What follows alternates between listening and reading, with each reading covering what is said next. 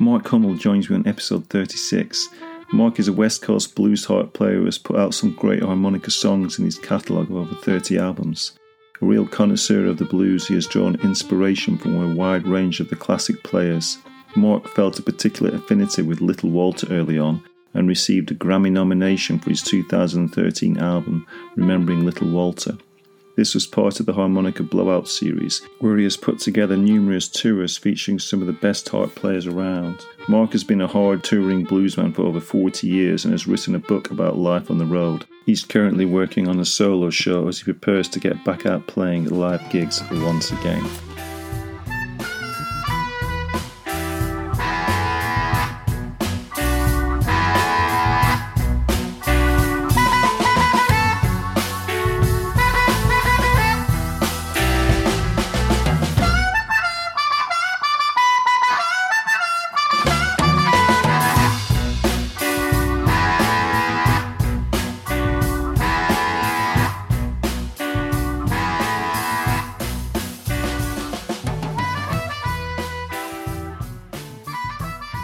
So, hello, Mark Hummel, and welcome to the podcast.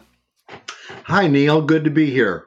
You were born on the east of America, but then you moved to the West Coast. My parents met in New Haven, Connecticut, and then we moved to, when I was about 6 months, they moved to California. I was raised in Los Angeles, and then I moved up to the Bay when I was about 17, 18 years old. So what got you interested in music in your youth? We had a lot of music, just around us. I mean, the babysitters and stuff that we had would play R&B in the car. I was raised in East LA, which is kind of the barrio, the Mexican barrio, and most of the Mexican Americans listened to R&B back then, and that was everything from Stax to Motown to some blues like Jimmy Reed or Slim Harpo. But it really wasn't until high school that I really kind of jumped in both feet into music. And that was mainly through the rock blues scene at the time. I got into it 68, something like that. That's when I got into, psychedelic music. And through that, I found the real blues. And that was just because I kept seeing Willie Dixon and Muddy Waters and Howlin' Wolf's names. And that made me curious because those were all the songs I liked, the ones that were penned by them. I hope my old lady's home when I get there. All this walking, I don't mean my mother-in-law, I mean my wife. My mother-in-law, she's always there. So we'll just keep on walking. I understand you saw a few players when you were young. I think you saw Buddy Guy and Junior Wells first in concert, but then you saw some of the others you like James Cotton. I know you're a fan of Paul Butterfield. Yeah, I was pretty much a fan of anything harmonica at that point, especially blues harmonica in particular. But yeah, I saw Buddy and Junior first in 1968, and they were kind of doing more of that's when Junior was doing more of a James Brown kind of trip. So he wasn't playing as much harmonica, so that didn't quite, I'm sure I'd love it now, but back then it went sort of over my head. I think I went to that concert to see Big Brother and the Holding Company with Janis. And I missed both them and Albert King because they came on so late. It was like everything ran behind. It was like an all-day thing. It wasn't really till 70 or so that I picked up the harmonica, and then I immediately went out and saw Brownie and Sonny at the Ash Grove in Los Angeles. And then I saw James Cotton there, and then I saw Charlie Musselwhite there. And yeah, I saw Butterfield play at the Troubadour. I saw all kinds of people, Muddy Waters at the Whiskey A Go-Go, B.B. King at the Pasadena Civic. When we get into the blues revival stage, these guys were starting to come back and get gigs after a bit of a lull after the 50s. Yeah, it was definitely during the blues revival. The funny thing about Los Angeles growing up there was that I was pretty unaware of the actual how thick and heavy the blues scene actually was there, because it was kind of relegated more to the ghetto clubs in South Central and kind of like jazzy places like the Parisian Room in South Central. You could go see Louis Jordan, you could go see Charles Brown, Lowell Folsom, T-Bone Walker, Big J McNeely, Big Joe Turner, Pee Wee Creighton, George Harmonica Smith, Big Mama Thornton. All these people were playing on a regular basis. But to be honest with you, I got into the Chicago blues really hot and heavy. I was kind of more interested in the out-of-towners, but in retrospect, I mean, I saw most of the people I just mentioned, but they weren't my central focus. It was a little, the LA blues stuff was a little too jazzy for me at the time. And I was kind of just locked into just straight harmonica and slide guitar. I didn't like horns at the time. I really changed all my viewpoints on all of that. Yeah, I mean, it's very much, I think, like me and a lot of guys, I think you were getting into the blues harmonica, isn't it? You just want that raw harmonica sound, didn't you, at that age? And that's kind of what you're obsessed with. And like you say, if it didn't have harmonica in the blues, I wasn't interested myself. But like you say, quite a lot of the guys, those older blues guys, they did move out to LA, didn't they? There's quite a good scene there. Well, there was a really strong Southwest blues scene. In other words, almost all the Texans moved to LA. And a lot of the guys from, like Lowell Folsom from Oklahoma and people like Percy Mayfield from Louisiana. Yeah, everybody was recording there, and that was the reason, because all the studios in the western part of the United States were in Los Angeles. So that's basically where everyone that was from that part of the country moved to, was LA. I just watched this documentary like yesterday again. I hadn't seen it for about 10 years, and it just reminded me of what an amazingly rich scene was going in the 70s in Los Angeles. And like I say, I was gone by 74. I was gone, but I would come back and visit my parents. And so I did hear a lot of those same people. I mean, I saw George Smith quite a number of times in Los Angeles. Mm-hmm. I saw Colleen Head Vinson. I saw Big Joe Turner quite a bit. Pee Wee Creighton. There's a number of people. Joe Liggins. There's a number of people I saw all the time. I didn't really realize how rich it was, I guess, in the sense of, the horn-led, guitar-based, blues that was, people like T-Bone Walker. I mean, I sure wish I could have seen him, or Louis Jordan. God, I kicked myself for not going to shows like that. You're associated with the West Coast sound, yeah, and obviously there's a lot of famous West Coast blues harmonica players, Rob Piazza and William Clark and even Kim Wilson. So did you not sort of become part of that West Coast scene? Oh, I definitely was part of the West Coast scene. I mean, guys like Clark and Rod, I mean, I heard about Kim really early on. They were all kind of devotees of George Smith. I followed George big time. I remember, trying to go hear people. There was a club called Rick's Blues Bar in Venice Beach, and I remember trying to go there. And I think by the time I actually was able to go and check it out, it had already closed. Sometimes my timing was just poor. But I can definitely hear influences your sound, certainly some sort of Rob Piazza sound.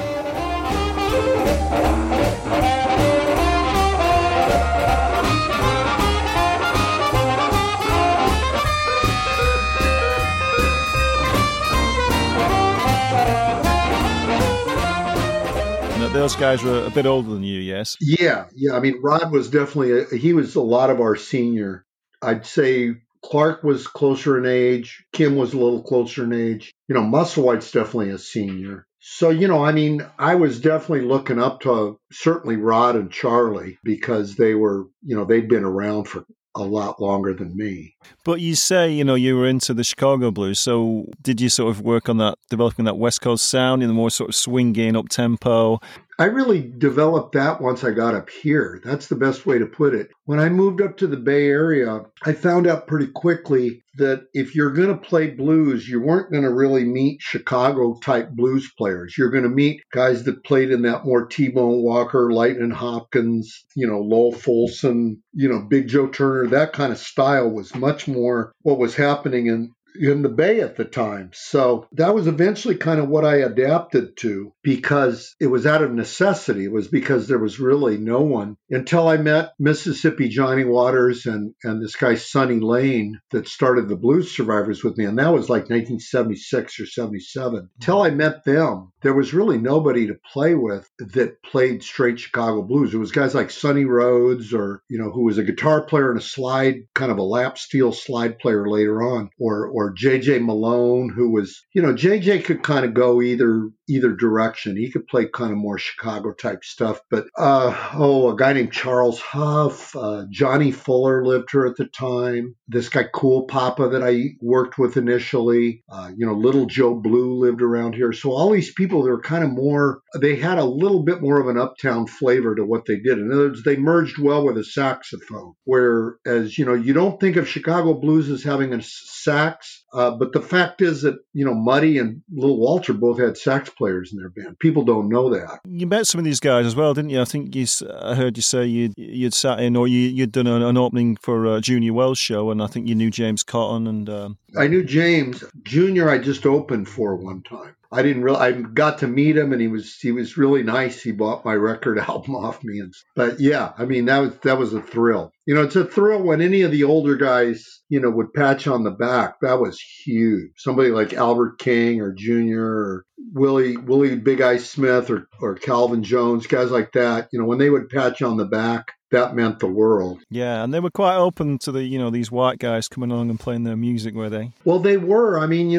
when I first moved up here, the only place you could really play blues was in Black Club. There weren't really any white clubs other than the Fillmore or something, where you had to be huge to play there. So, there really were very few venues to play blues in except for black blues clubs. So that's where I went. I went to, North Richmond, where there were, 2 or 3 blues clubs. There was Eli's in Oakland, a place called the Deluxe Inn that was a great kind of juke joint place. And I was just jamming with, friends and playing in bands and all that at that point. And for me, it was a real eye opener because till I moved up here, I'd only played with, guys my own age that were white guys or Mexican guys. And up here, it was like all of a sudden I was thrown in with, black dudes that were, 20 years older than me. So it was a real difference in getting an education in blues. And the thing I was thinking about the other day that was kind of interesting is it wasn't like everyone accepted you. Some people did and some people didn't. And there was horn players I remember were really resistant to kind of befriend a harmonica player. They thought harmonica players were pretty obnoxious, So, it was usually guitar players and singers and maybe a piano player or something. But so it was an interesting deal because, the people that would accept you were usually older people from the South that were in the audience. And they just liked seeing a white kid that was into blues. And there were a few of us, but not many. I mean, usually, in those clubs, there'd be maybe either just me or maybe me and 1 or 2 other guys that were white musicians that were playing, but it was not very many. And so, you've obviously paid your homage to the classic harmonica blues players. I saw your Harping by the Sea workshop early this year in February, where you play through all the different styles of all the great players, Big Walter and the first Sonny Boy, Little Walter, etc. So, you go through and play all those styles. So, I mean, what do you think about that? About just knowing that, knowing that language that they played, obviously, and putting your own spin on it as well. I think that's very important. For me, it was a necessary way to play because that was kind of how I built up a repertoire of licks. It was how I built up my technique. It was how I trained my ear to be able to listen. So for me, it was a real necessity to be able to kind of replicate the classic solos and the classic styles by these icons. Whenever somebody tells me that they got their own style and they can't name an influence, that tells me they probably can't play very well. You got to have something to build off of. I mean, everybody from James Cotton to Junior Wells to Lil Walter to Big Walter Horton, all of them had people that, Jimmy Reed, they all had people that they kind of based what they did off of. Yeah. I know everyone's influences, where they come from. Yeah, again, I'll put a link on if people haven't seen that workshop. It's really interesting to hear you talk through that and, the influences that they had on each other. So it's also interesting that those classic guys, everyone listens to those, but there's lots of great players, who've come after that. Like yourself, for example, there's loads of great players around, but everyone listens to those classic players, don't they? And right. For good reason, but yeah.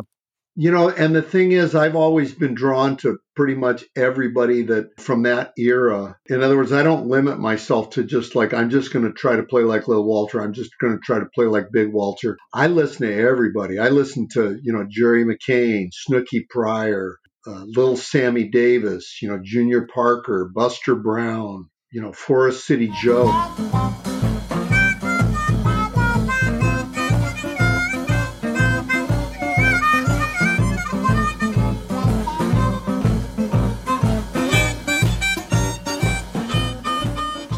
I can name, dozens of players that I listen to, besides the classic guys, Sam Myers.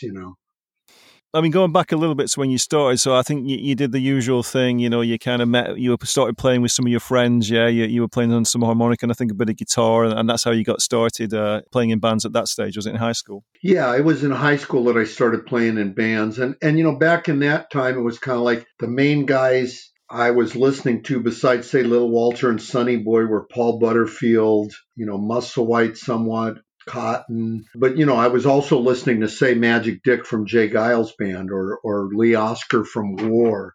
Like I say, the high school I went to was a lot of Mexican Americans. And so it was, they were real big on War.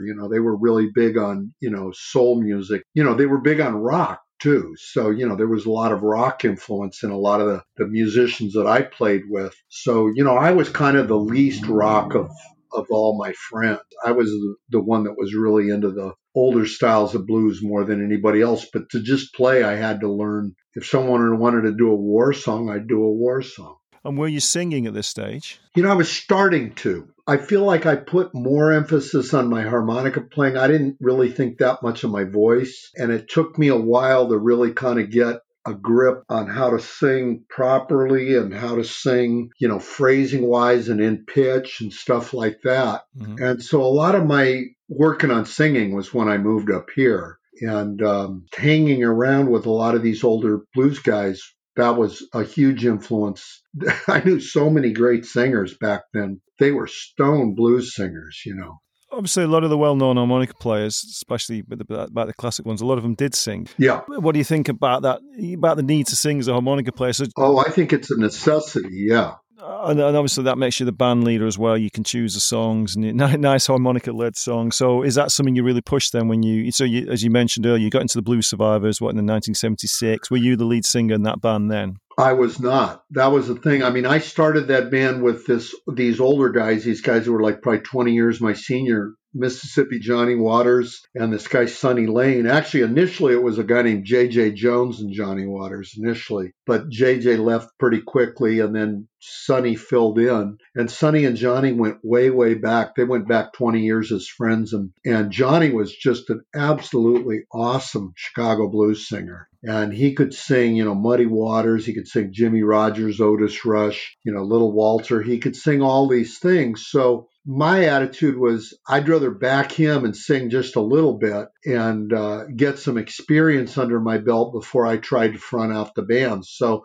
for the first 5 years that I was working with him, I only sang maybe, a third or at the most half of the night. And then he'd be the featured guest. At the time, I don't think I was a very good singer back then. It took me a while to really get to be a better singer. I'd say it wasn't really till the early 80s that I started kind of getting a handle on my voice. And even then, I started taking vocal lessons and just continually working on it. Yeah, because it kind of holds a lot of harmonica players. They feel that they should sing, but don't feel they've got a very good voice. Like you say, is it something that is crucial? Is it something that really people need to push themselves to do? I think they need to, both take lessons for one. Unless you're a golden throat like Curtis Salgado or Kim Wilson or somebody like that, Sugar Ray Norcia, those guys just seem to have great voices from the get-go. Unless you're like that, I think you really got to put the time and effort into working on your voice. Instruction is really helpful. Having somebody that can kind of show you the path, and warming up is really important. Getting your phrasing and your pitch together is so important. Those are huge. And knowing what you can sing, I mean, that's huge too. I mean, I used to try to sing stuff that I had no business trying to sing. If I'm singing an Al Green song, it's like, I thought I could do it, or James Brown, but I tried it for a while and then I kind of got rid of it.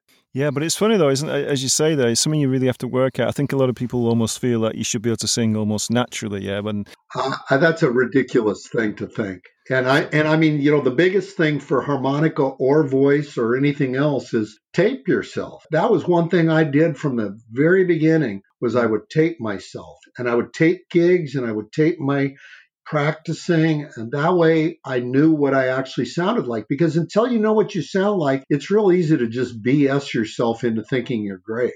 I mean, I'm learning guitar right now again. I'm working on guitar. I've been messing around with guitar for years, but I don't touch it sometimes for 10 or 15 years. Now I'm really into it, and it's like one of the ways I'm getting better is to listen to myself play on a tape. We'll get into talking around about your recording career now. You've done, I think well over 30 albums, haven't you? You've got out there some great output. You've got an album coming out pretty much every year since the sort of early 90s. So, yeah, loads of great recordings. I've been checking them out over the last week or two before I was talking to you. And, you're known as a West Coast player, as we said, but you also like to definitely delve into other areas, don't you? There's Delta Blues, obviously Chicago Blues, a bit of swing, bit of jazz thrown in there, and more recently you've gone back to sort of 1920s, 1930s, which we'll get on later. So, what about the recordings over all these years? How have you approached it? The main approach I've tried to have is to always come up with something that's a little bit different than what I did before. I don't want to be one of these people that just kind of puts out the same album year after year. And I've heard a lot of groups fall into that bag where they just kind of do the same record over and over and over. I make a real point of trying to come up with new ideas that won't make the albums repetitive. I'm really into the acoustic thing over the last few years. I want to say in 2010, I did an album called Back Porch Music, and that was kind of one of the first acoustic things that I did. I even did some things on Heart of Chicago. I did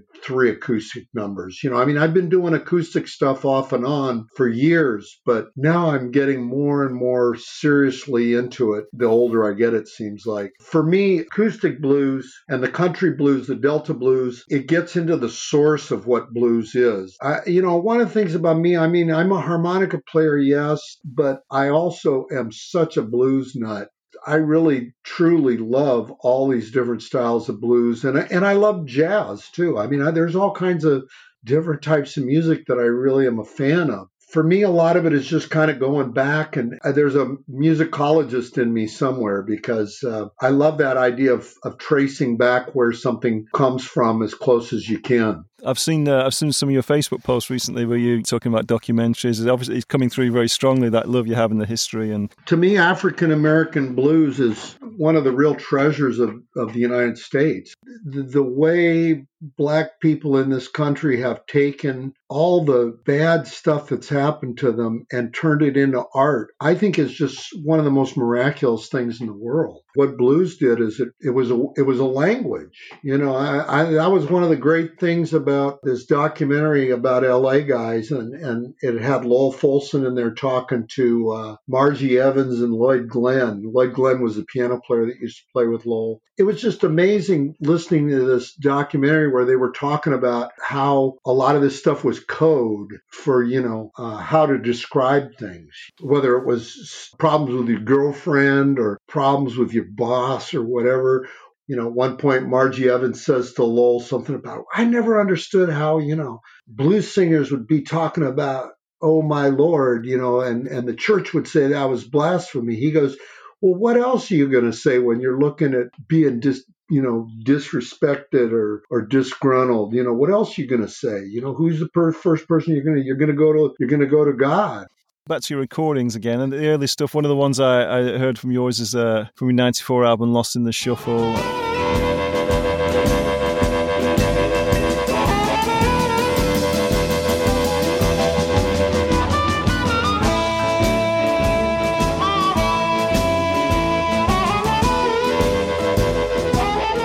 A lot of things you do really well through all your albums is really great harmonica instrumentals.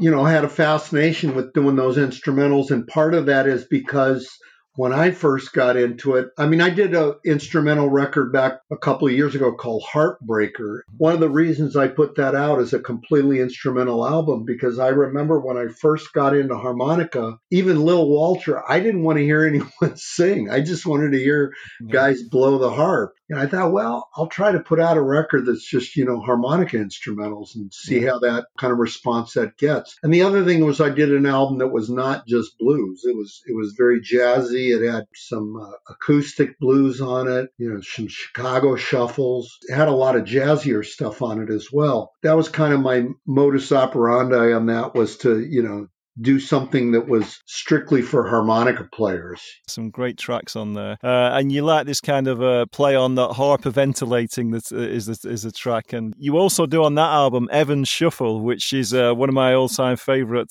tracks. Of course, Little Walter played that originally. And so you do a great version of Evans Shuffle.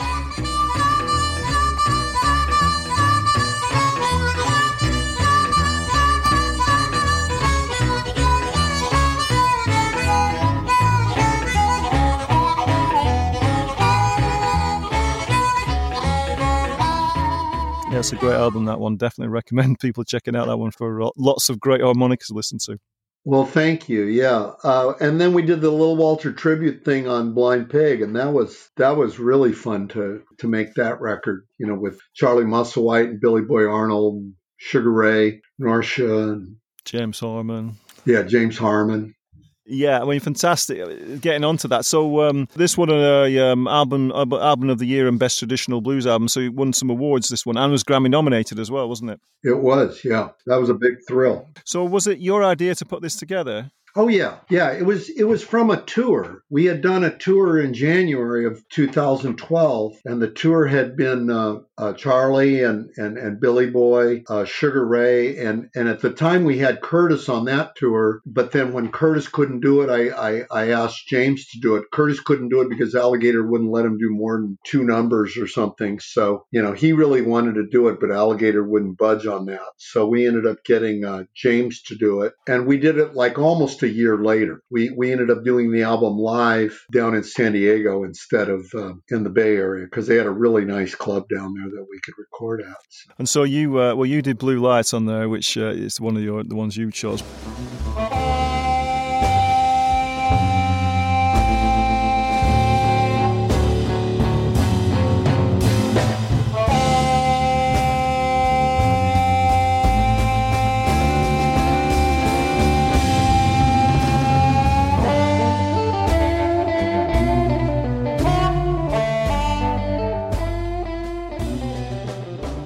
Blue Light's one of your favorite of his, is it? Kind of chose that because, little Charlie really liked that number and could play it really well. It was also one that had both chromatic and diatonic on it. That was the other reason I chose it. I mean, the funny thing is my set included quite a few different numbers. I think I had recorded Rocker. I'd done I Gotta Find My Baby. I did a bunch of other numbers on there, but unfortunately, the first set that we did that night got erased. Oh dear. By accident, this guy walked by that was one of the monitor guys, and he unplugged the tape, recorder and completely erased the set off the computer. So we had to do the second set. That's what ended up being the album. Was the first set as good as the second set? I thought the first set was better, but, because we had a bigger crowd. It was, on a weeknight, so there was a sold-out crowd for the first set. Second set had about a half a house. So you would have won that Grammy if you'd have done the first set. That's right, exactly. There's lots of Little Walter songs dotted throughout your album, so Little Walter clearly is a massive influence. I've heard you talk. Oh, he was massive, yeah. The funny part of all this was that when I started playing, like I say, I went and saw Sonny Terry. I had a Sonny Terry record, Sonny Terry and Brownie McGhee record back, when I first picked up the harmonica, and I tried to learn Sonny Terry stuff. And to be honest with you, it was so out of my element. I just couldn't wrap my head around the rhythms that he did. For some reason, Little Walter was just much more easy for me to kind of figure out. I just had an affinity for his music. I mean, I was just such a Little Walter nut. I would literally go to sleep as a teenager with the records on. You'd take the spindle off so it would just play over and over and over. And I would go to sleep to those records, They'd play for like 4 hours while I was sleeping. That stuff's just really in my DNA, the Walter stuff. Yeah, I often wonder that. How does that work? If you listen to stuff when you're asleep, does it seep into your subconscious somehow? That's what I always wondered, but I know that it feels like it did because, I mean, it's amazing to me that I can still remember solos that I learned when I was, 16, 17 years old. So the guys you got together, you mentioned there for the Remembering Little Walter album. So before this, obviously, you're well known for doing these harmonica blowout sessions, and you've got a few albums out here where you've got Blues Heart Meltdowns, yeah? So you're getting various guys together to record, again, live shows, isn't it, in a similar vein? Is that where the idea of the Little Walter, Remembering Little Walter album? Well, that was a harmonica blowout. They didn't want to call it that for some reason, but that's what it was. So, what started you putting together these harmonica blowouts? I got the idea from a guy named Tom Manzolini who did a thing called the San Francisco Blues Festival, and he did a show called the Battle of the Blues Harmonicas. And he started doing those, I want to say, about 1980. And he had me on the one in 1981, but then he never had me on another one. And it was kind of like, I thought, well, if you're not going to have me on one, maybe I should start doing my own. And he stopped doing his. That was the big thing, was that I started doing mine on a real regular basis in 1991. And by that time, he'd really cut down on, he did his for about 10 years, I want to say, and then just kind of let it slide and kind of felt like he'd had everybody that he wanted to have. He didn't have Junior or Cotton, but he had everybody else. Guys like Sam Myers or Paul DeLay or Musselwhite, Rod and Little Charlie's bands played almost every single one. So often maybe people are a little bit protective about themselves and maybe don't want other harmonica players because it's like competition, yeah? But you've sort of gone the opposite way and you've gone, yeah, let's get all these guys together. And so were these like really successful shows? People like seeing the different harmonica players? And yeah, they were successful from the very beginning. I mean, the very first time I did a show was in 91 at a little club. This was on a Sunday of Martin Luther King holiday. And so the next day was a holiday. So we had about 150 people show up on a Sunday night, and the club owner basically said to me, hey, let's do this every year because this came out really good. So that was kind of what we started doing, was doing it every year at his club, and then I'd add more clubs to it in different cities and towns, and it went from Berkeley to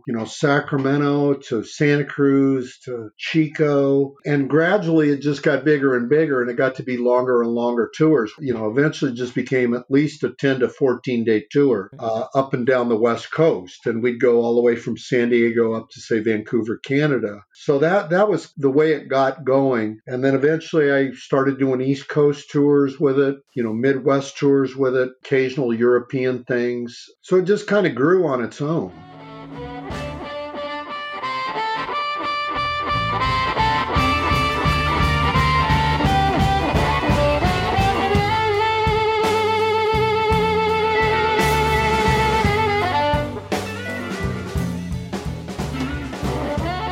I think this was down to the popularity of the harmonica. Obviously, a lot of the players were well known as well, but there's quite a dedicated audience to sort of get those harmonica fans out all the time, was it? Well, it was really important to have names on it. That's one thing I think a lot of harmonica players don't understand, that just because you're a good harmonica player doesn't mean people know who you are and that they're going to come see you and pay money to see you. Yeah. And when you've got a $20 or $30 ticket, or sometimes up to $50, you got to have people that the audience recognizes. In other words, it's got to be a John Mayall or a James Cotton or Charlie Musselwhite, or, it's the old timers that seem to have the biggest pull. So fantastic. Well done with that. And so a song you're well known for, I'll put as part of the intro, is Creeper Returns, which is a sort of James Cotton song. No, that's actually, Creeper Returns is Little Sonny. Oh, is it? Okay. Yeah, no, I was wondering about that. The Creeper is James Cotton, and I do both of those songs. I've recorded the Creeper live, and I recorded Creeper Returns in the studio. Those are both songs I do, but yeah, the funkier one, the Creeper Returns, is a guy named Little Sonny out of Detroit. That's been a real popular number for me. That's just that was sort of, black slang back then, for sneaking into your girlfriend's house, when her man's gone. That's what creeper means. The Midnight Creeper, right. I think James Cotton even called one of his that. Well, My Babe, isn't it? She don't stand under that midnight creeping. Right, exactly. And another song I really love of yours, Mark, and I entered the National Harmonica League in the UK. We had a competition which I entered, and I won the blues category playing your song, Harmonica Party. Oh, really? And I remember the judge saying, they had everything, that song, and all the variety of the different things. So, yeah. Really well, thanks. Yeah, that's another one of those, as Rick Estrin calls them, a riptionals. I took everything everything but the kitchen sink in that. I put parts of the Creeper in it. I put parts of Rocket 88. I put parts of Whammer Jammer. I had all kinds of stuff in that one, And the story on that one is it's not live. Oh, is it not? Because there's like a little intro at the beginning, isn't it, which is like the people talking? Yeah, what it was I brought in a bunch of friends and I had them clink glasses and talk real loud. Because I was going to ask, because one of the comments I always notice on that is one of the guys says, terrible service. And I was always thinking, well, if we recorded this in the club, it's not a very good advert for the club. No, that was me. Okay, was it? Yeah. And then I think at one point I go, these guys are really good. Yeah, superb. Yeah. Oh, that's good to hear because I listened to that song loads. So yeah, great. And you mentioned Blues Chromatic earlier on. You definitely play lots of Blues Chromatic. I've got a song I'll put on is Never No More from the Retroactive album, for example.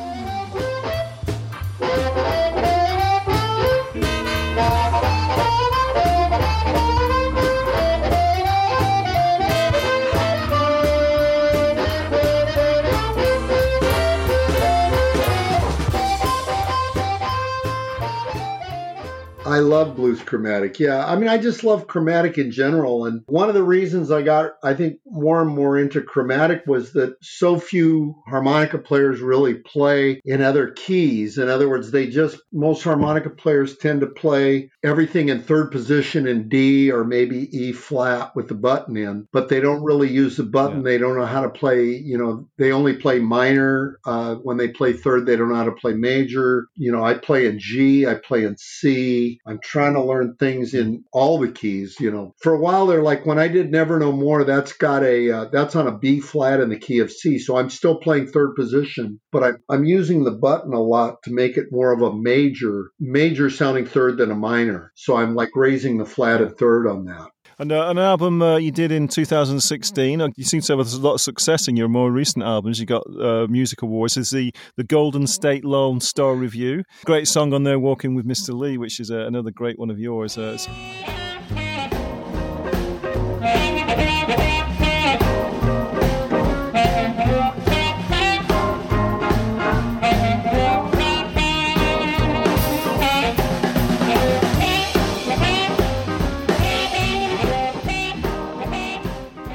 Yeah, now that song is not mine. That's one, again, by a sax player, Lee Allen wrote that song, and it was kind of a minor hit back in the 50s. Yeah, I just heard that song. I actually bought the 45 of that back in the 80s.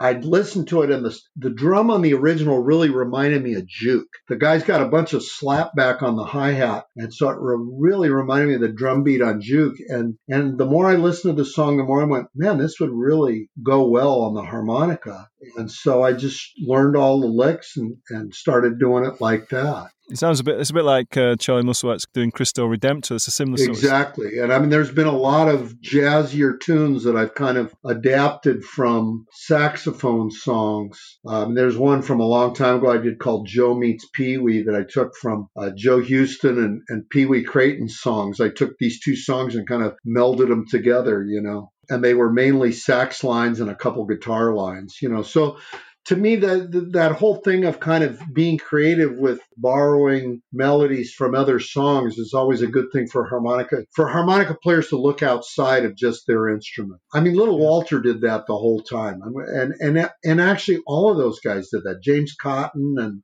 Big Walter Horton, George Harmonica Smith, they all took saxophone parts and worked them out on the harmonica so that or Sonny Boy Williamson. I mean, Rice Miller, he was doing that. You could just hear it. Yeah, there's a friend of mine in the UK called Ricky Cool who's doing that. He's putting out some YouTube videos at the moment, doing specifically that. He plays in that sort of swing and plays some saxophone, and he's doing exactly that. And your most recent album is the Wayback Machine, where you're doing these sort of recordings from the feel at least of the 1920s and 1930s. That was something I kind of sort of stumbled on, and I don't mean stumbled on the music, because I'd been listening to that music since I started almost.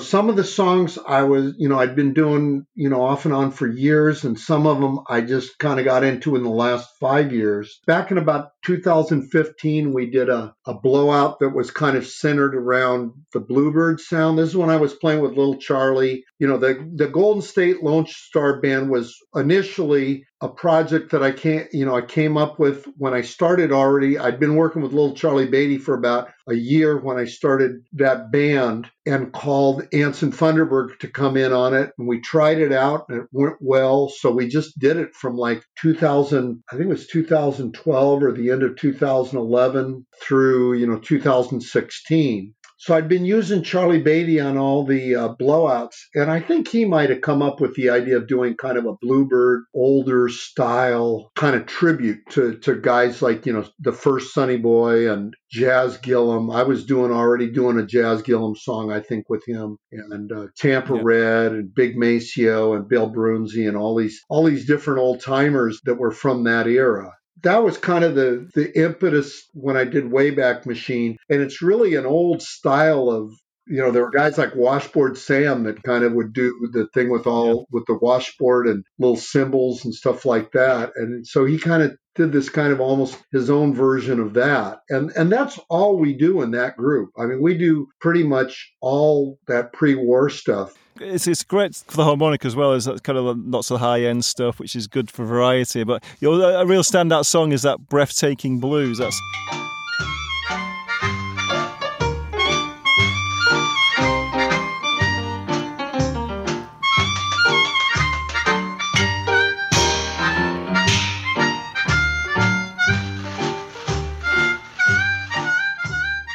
Yeah, now that's in fourth position. And Breathtaking is a Rhythm Willie song. It's his adaptation of St. James Infirmary. So, that's another guy I really want to get into that Rhythm Willie stuff because, man, he was such a great harmonica player in first position. But it's a really different way to, for example, if you're playing Jazz Gillum, you have to tongue block all your blow band. And I remember when I was doing that 2015 blowout that Estrin was on, me and him were both learning how to play that blow band stuff. And it was a bear learning to play like that. It took some doing because I'd always lip those blow bands. Yeah, no, it's definitely tough, that style, isn't it? A lot of people who can play quite well, when you try to do that sort of style, it's like, well, this is quite different, isn't it? It's quite a... Believe me, man, you can mess up real easy.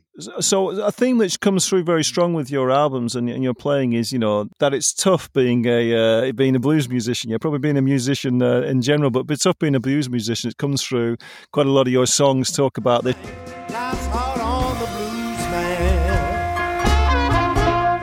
Won't let him get no rest.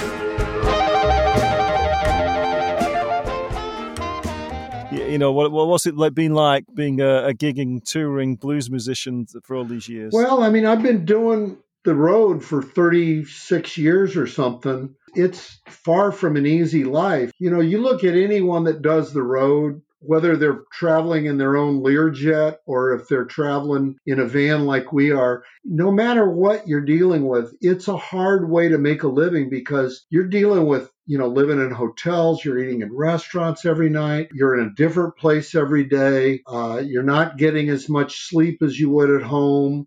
It's a total adaptation that you're doing with your life to live on the road. There's a certain toll that it takes the older you get. Music history is littered with guys that have died in car wrecks or airplane crashes or whatever. It's a strange way to live your life. And on this life on the road, because you've written a book called Big Road Blues. So that's all about your life on the road, and all the tough living that involves. Well, yeah, I mean, it's especially in the day. I mean, the funny part of it that nowadays, I don't even know if that's ever going to come back. I really don't. I don't know that bands playing on the road is something that's going to continue going on. Because the way I see it is with COVID and with nightclubs at half capacity, or even if they become full capacity again, they've gotten used to musicians basically working for free almost on donations and working for the tip jar and doing their online live streams from their clubs, for tip. Why are they going to start, paying bands to play again? I don't know that they will. I mean, I've always gotten guarantees when I play. I'd get an amount of money that I knew I could pay the guys. And so I just don't know what the future holds for touring musicians at this point. Yeah, and there's a lot more, as well as, all the stuff over the last year, but, a lot more people are doing solo shows, aren't they? A lot of stuff at home, doing recording at home. This idea of a band is becoming less and less. Well, I'll tell you, I'm learning to play with a harp rack and play guitar. I'm not fooling around. I'm like, I'm looking at it like, hey, this might be the future. Maybe from now on, it's just me and my guitar and my harp rack. I feel really fortunate that I've had a career, and I feel really fortunate that I've had the chance to play music on a real regular basis on tour back when there were blues clubs. There's not blues clubs anymore. The blues club thing is a thing of the past from what I can see.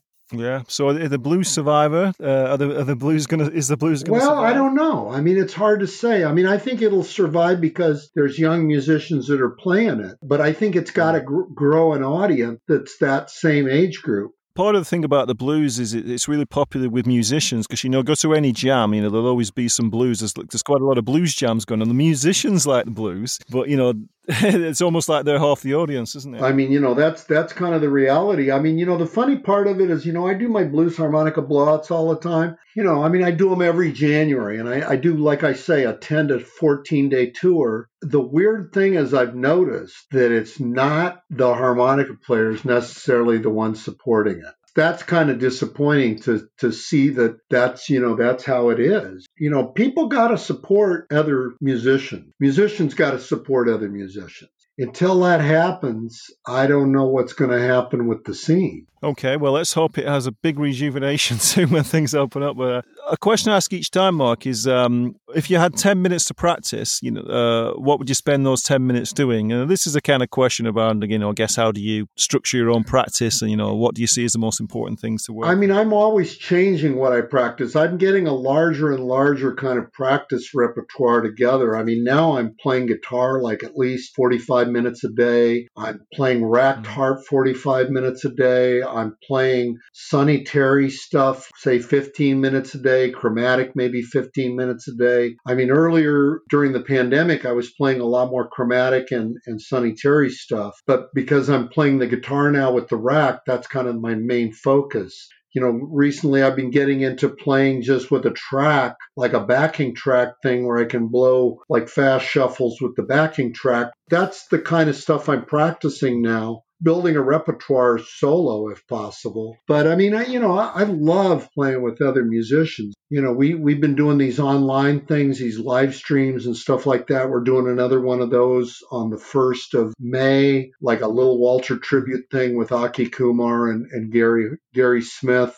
Yeah. So, what about playing on the rack? I've played that a little bit myself, but I always feel the harmonica, it's different playing on a rack, isn't it? You're not holding it. You don't have as much control. And the way that you play, you're very full-on, very energetic player. So how are you approaching? Well, on the rack, I'm just trying to kind of do what I do when I'm playing with a mic, which is just, playing, say, Jimmy Reed style or Big Walter style or whatever, with the rack. That's kind of what I'm doing.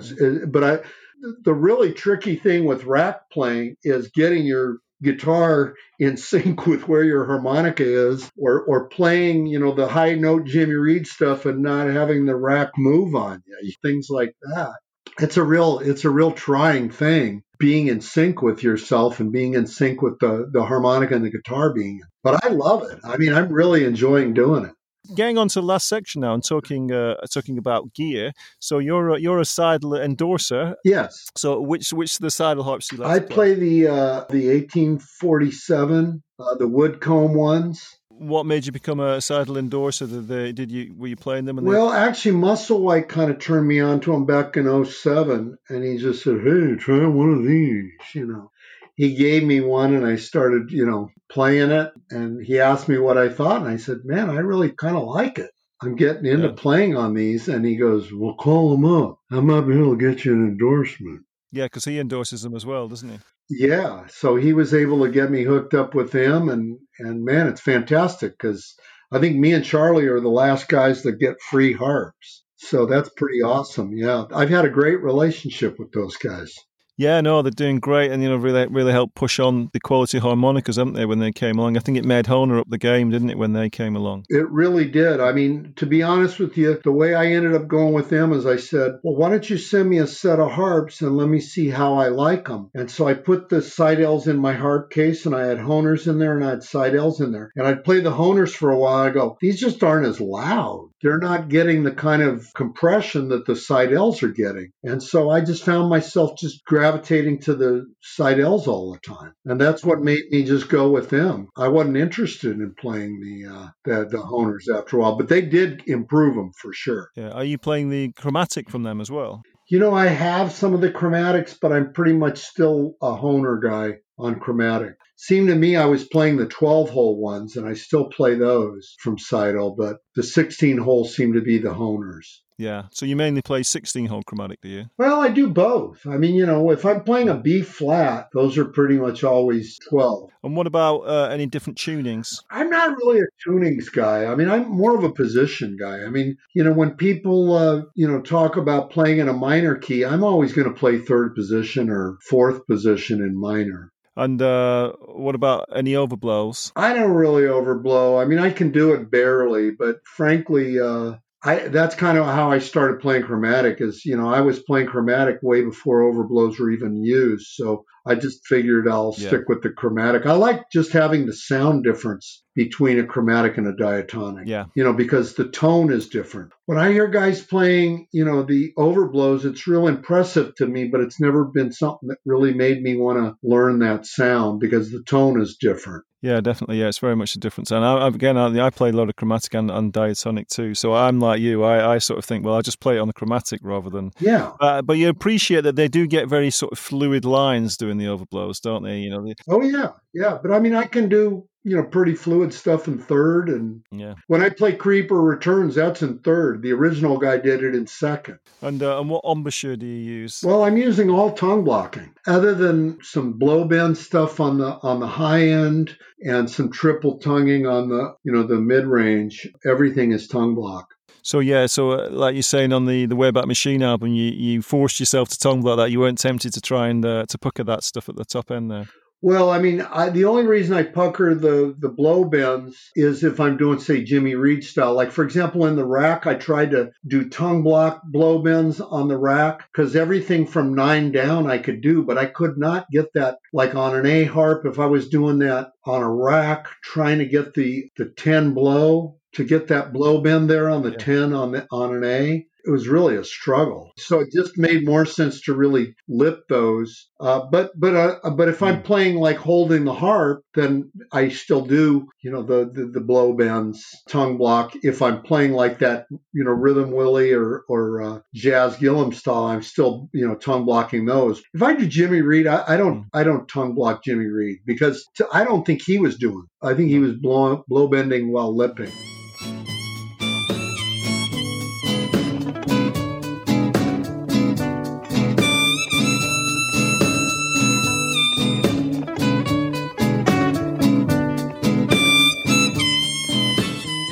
And same with Little Walter. I think Little Walter blow bent and Big Walter. I think those guys were. I mean, you try to do like, say, Hard-Hearted Woman and try to tongue block your blow bends like that. I can't get it up to that speed. I can do it, but it's not that fast. And what about amplifier-wise? I know you did have a Sonny Junior amp. Is that what you're still playing?